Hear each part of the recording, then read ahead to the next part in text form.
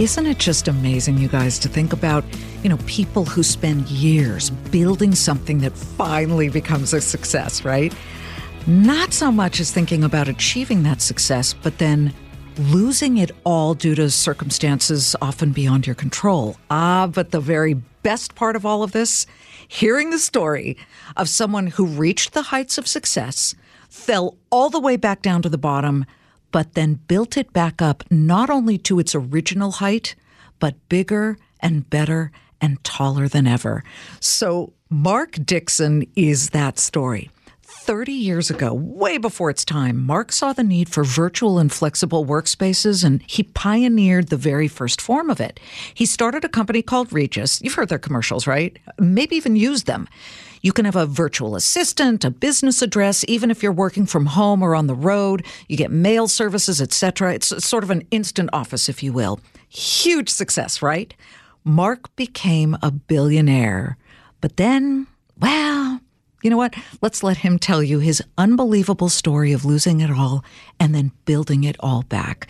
We welcome Mark Dixon, the founder of Today International Workplace Group, which has more than 3,500 locations and millions of customers around the world, Mark? That's incredible. Yes, we're up to about 8 million customers now. Stop. 8 million. That's like all of Manhattan. Yeah, it's a small city. I've always heard these commercials about Regis, and I've thought, this is so genius. If I ran my own business, you get your own assistant. If you happen to be in that town, you get to just show up at an office and take meetings. Where did you come up with that idea? What was it that you saw decades ago?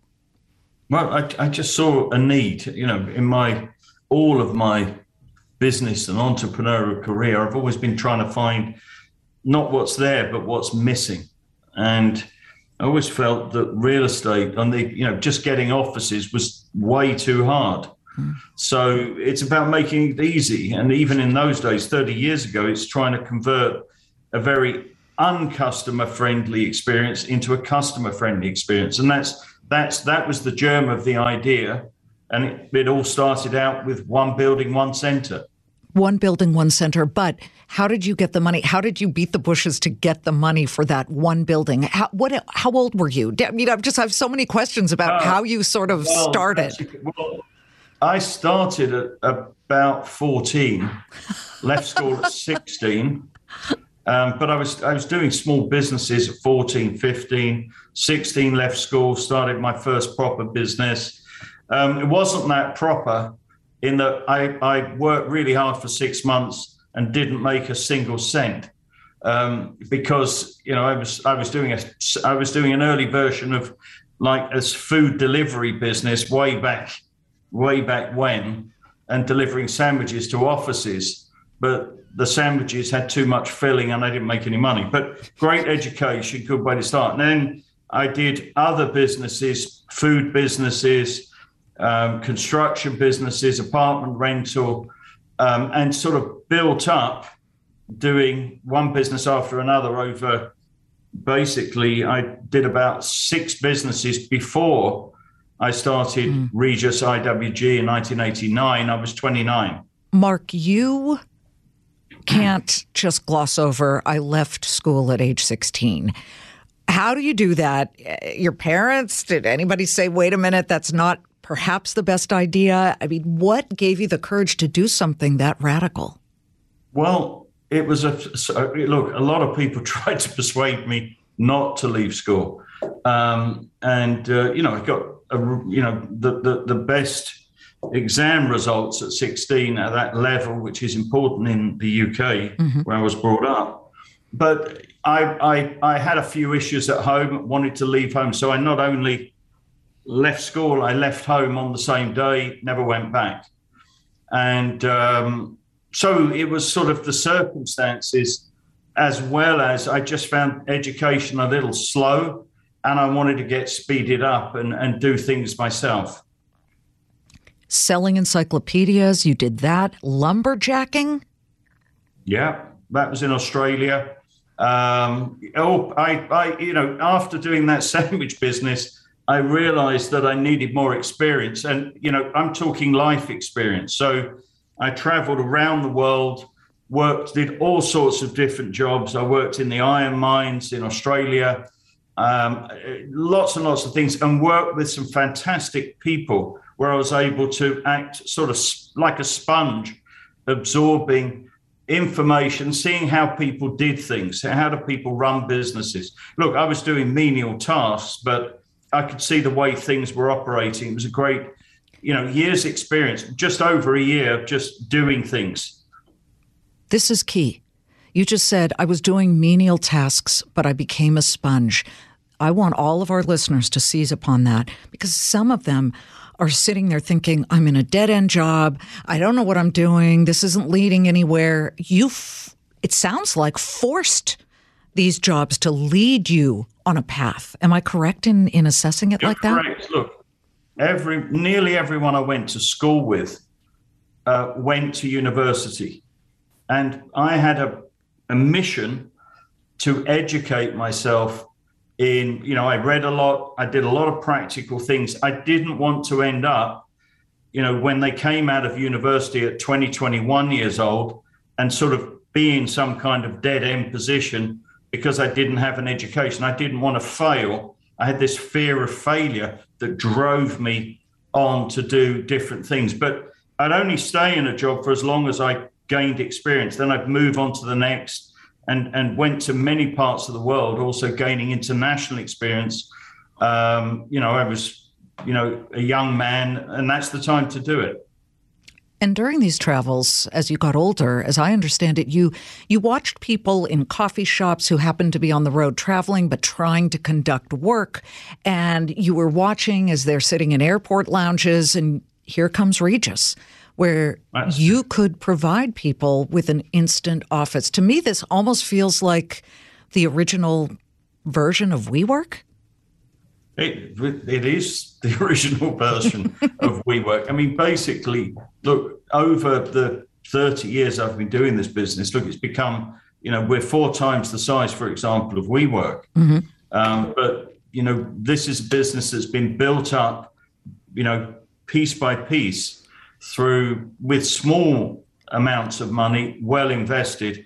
WeWork's different. They started out with $12 billion or so.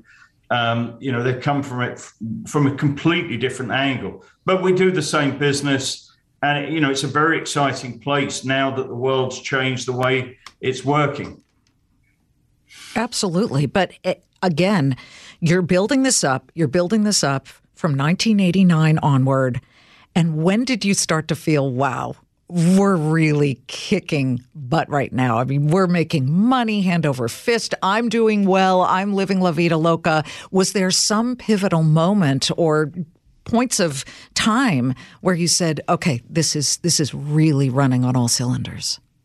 Well, that's a very good question. Look, when you're running a business and you're building a business, I didn't have, I had 5 children as well. I didn't really have the luxury of standing back and admiring my work because I was too busy. I was sort of too busy right in the middle of it, doing it. What I can tell you about one experience, and this was in the UK, they have something called the Rich List, which is published by the Sunday Times. And I turned up in the Rich List with the same amount of money that year as the Queen. I was right next to the Queen. That was the first time I really, honestly, I mean, look, I was making money, but I reinvested everything in the business and totally self-financed it right up until really for the first 8-9 years. Didn't borrow any money, absolutely reinvestment.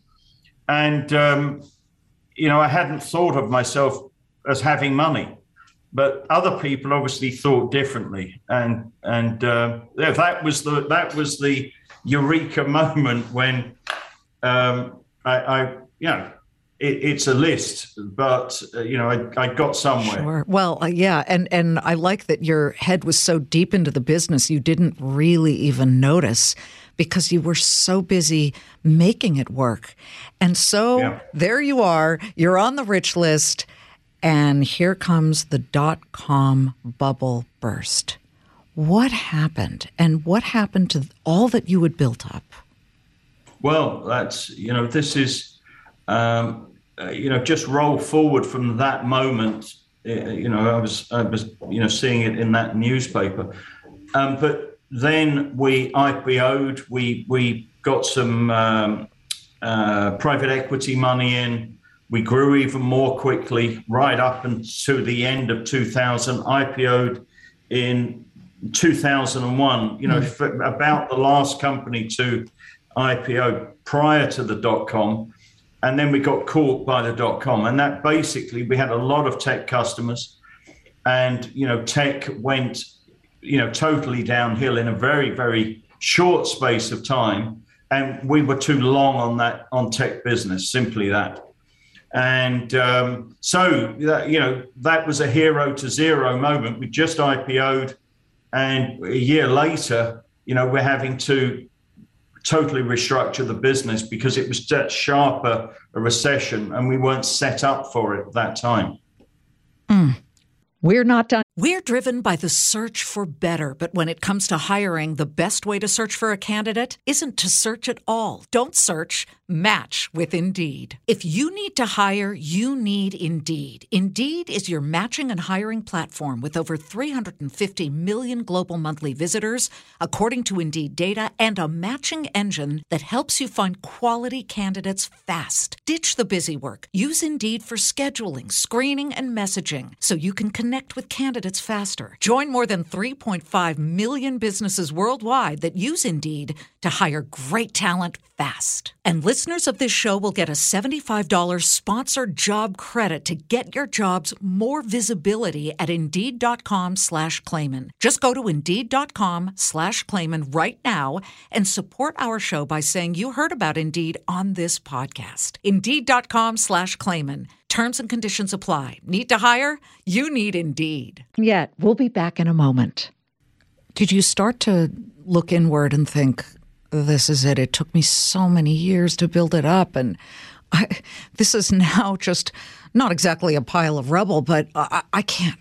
Can I really build this up again? What does someone like you do at your lowest business point? Basically, you sort of spend a second staring into the abyss and then do something about it. So it's, again, my evaluation was, was this a problem with the business? Was this a problem with the market? Is it worth it to focus again, rebuild it? And it was very clear to me in 2001, 2002, that it was absolutely worth it. The demand for what we were doing was increasing even in those days. As more and more people use tech, more and more people wanted to sort of take their space on a platform rather than signing a lease. It was obvious it was good business. Look, we got the timing wrong, and that can happen to any business at any time. But we set about immediately. We didn't waste, that sort of stopping and thinking lasted a day. And then the next day we started to fix it. You must have been nervous. I mean, you must have thought, gosh, do I have to now work another 20 years to build this back up? And yet you dove back in and you continued to keep this thing afloat. And then things start to emerge from the dot-com bubble bursting with all of the junk that was spread all over it. It's just, that was when I kind of realized, wait a minute, this business news thing is a little strange, because I come from, general assignment news, drug busts, explosions, murders, hurricanes, mayonnaise festivals, whatever. And, you realize when you go into business news, there really sometimes is no logic for what happens. Or it's not your fault, but you lose nearly everything. As you begin to build back the business, what did you do differently? Well, look, it's one of the most important things is to learn lessons from mistakes that have been made and apply them. And so we reconstructed the business, but in a way that it would withstand cycles, recessions, the equivalent of hurricanes and tornadoes and all of these things, because that's what the world of business is like. I mean, if you look at it today, we operate in 120 countries. Wow. We're operating today in a war situation in Ukraine, for example, but we've been through a number of wars, Iraq, many, and it's, and economic cycles. So we built the business to last at that point, and we structured it so that it would flex during cycles, flex when there were problems. And it was that moment, which was, a near-death experience, that was the making of the business, because we stopped and thought and said, right, we never want that to happen again in that way. Let's do something about it. Brilliant. Now I want to ask you, because as you started to rebuild and you made a much stronger foundation that would, so to speak, have earthquake insurance, where it would move when certain tremblers, or temblers, I don't know, they spell it strangely, but earthquakes hit it, and it would sort of bend and move versus break and crack. Here comes a company like WeWork. And it was highly leveraged, and suddenly it became this darling. And you must have been looking at this thinking, I don't know, was it envy? Was it wow? Was it, this company is making the mistakes I made back in the day? I think it's a good look. And that's the other thing in business. You get, earthquakes and tornadoes, but you get left field things coming in that you could never expect. And that's what WeWork was. I mean, this was a company that came from nowhere, but got basically $10 or $12 billion of cash backing, wasn't even debt. Right. And, this was, an unbelievable, you couldn't have written that script, but it happened. And I spent many hours scratching my head and getting my people to investigate the business, tear it apart, and say, is there something we're missing? Apart from the fact they've got huge amounts of capital, which they seem to want to spend as if capital's going out of fashion. And so, it was a head scratching moment. It wasn't, you compete. I mean, our business was on solid foundations, much more international, much more coverage, many more locations, made lots of cash flow. It's not the same thing as WeWork, but we had to check it because, maybe they did have a secret sauce. And if they did, we needed to have it as well. In the end, we all saw that they didn't. This is fascinating. It reminds me, apples to kiwis, but it does remind me of back in the day when AT&T could not figure out how MCI, remember them, MCI, how they were coming in with such better numbers than AT&T. And the CEO at the time, I think his name was Armstrong, he was really mad and he was trying to get his managers to catch up with MCI. And the whole thing turned out to be, over at MCI, fraudulent. And Bernie Ebbers, the CEO of MCI, went to prison. And you do realize when something looks too good to be true, it very often is. Absolutely. Now, what did I see recently?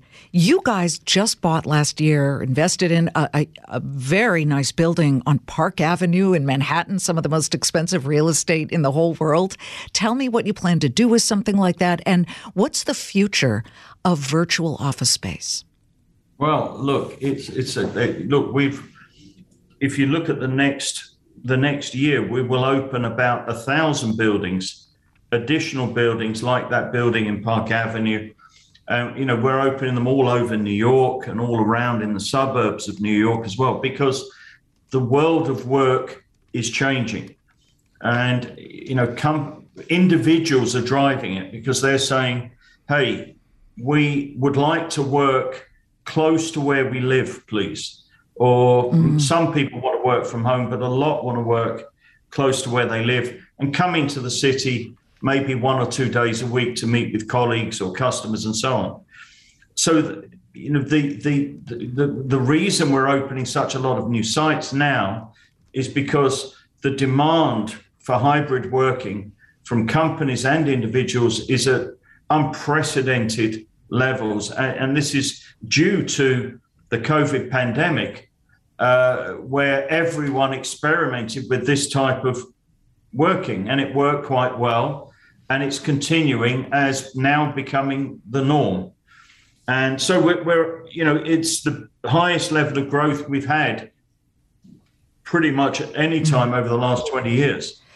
As we finish, you've got so many brands. You've got Regis, Signature, Spaces, HQ, Stop and Work, all these other names. You have a bunch of listeners right now, many who dream of starting their own businesses. Make your pitch to them. What do you give them? I mean, if I sat there and said, I want to start a business that makes the handmade satchels or whatever, tell me exactly what you could offer me that would give me a leg up in doing that. Well, look, I think, and a lot of people ask me this, well, what I want to start a business. And, the first thing I'd say, look, it's really tough, but if you get it right, it's really fulfilling. The thing you've got to do, though, is, really do your research before you start, number one. Research it and again, check competition, check the market, check everything, be thorough.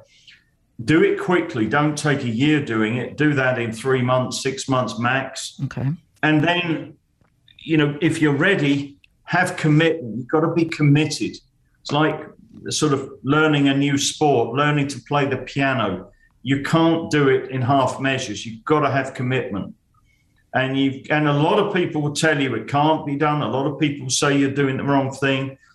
But if you've done your research and you believe you're doing the right thing, then get on and do it. And there's never been a better time to start a business than now. Lots and lots of opportunities and lots of things that are missing from the world that good entrepreneurs can bring to make the world a better place and make customers happier.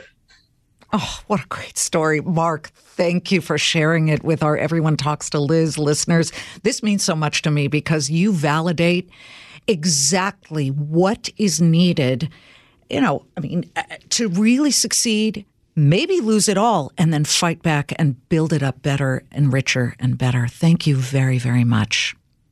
It's a pleasure. Thank you. Mark Dixon of International Workplace Group, IWG. Isn't that awesome? See, that's the thing. We talk a lot about people who started with nothing, build it up. Yay, they're doing well. We don't often get these kinds of stories where people lose it all and then scratch back, but they learn from the mistakes, okay? Thank you all so much. You are everything to me. Your listening time that you give us, my producer Grace Cannon and I are so appreciative. Please spread the word about Everyone Talks to Liz. And, of course, 3 p.m. Eastern, Monday through Friday on Fox Business. It's the Clayman Countdown. I'm right there, live in living color. I'll see you next time.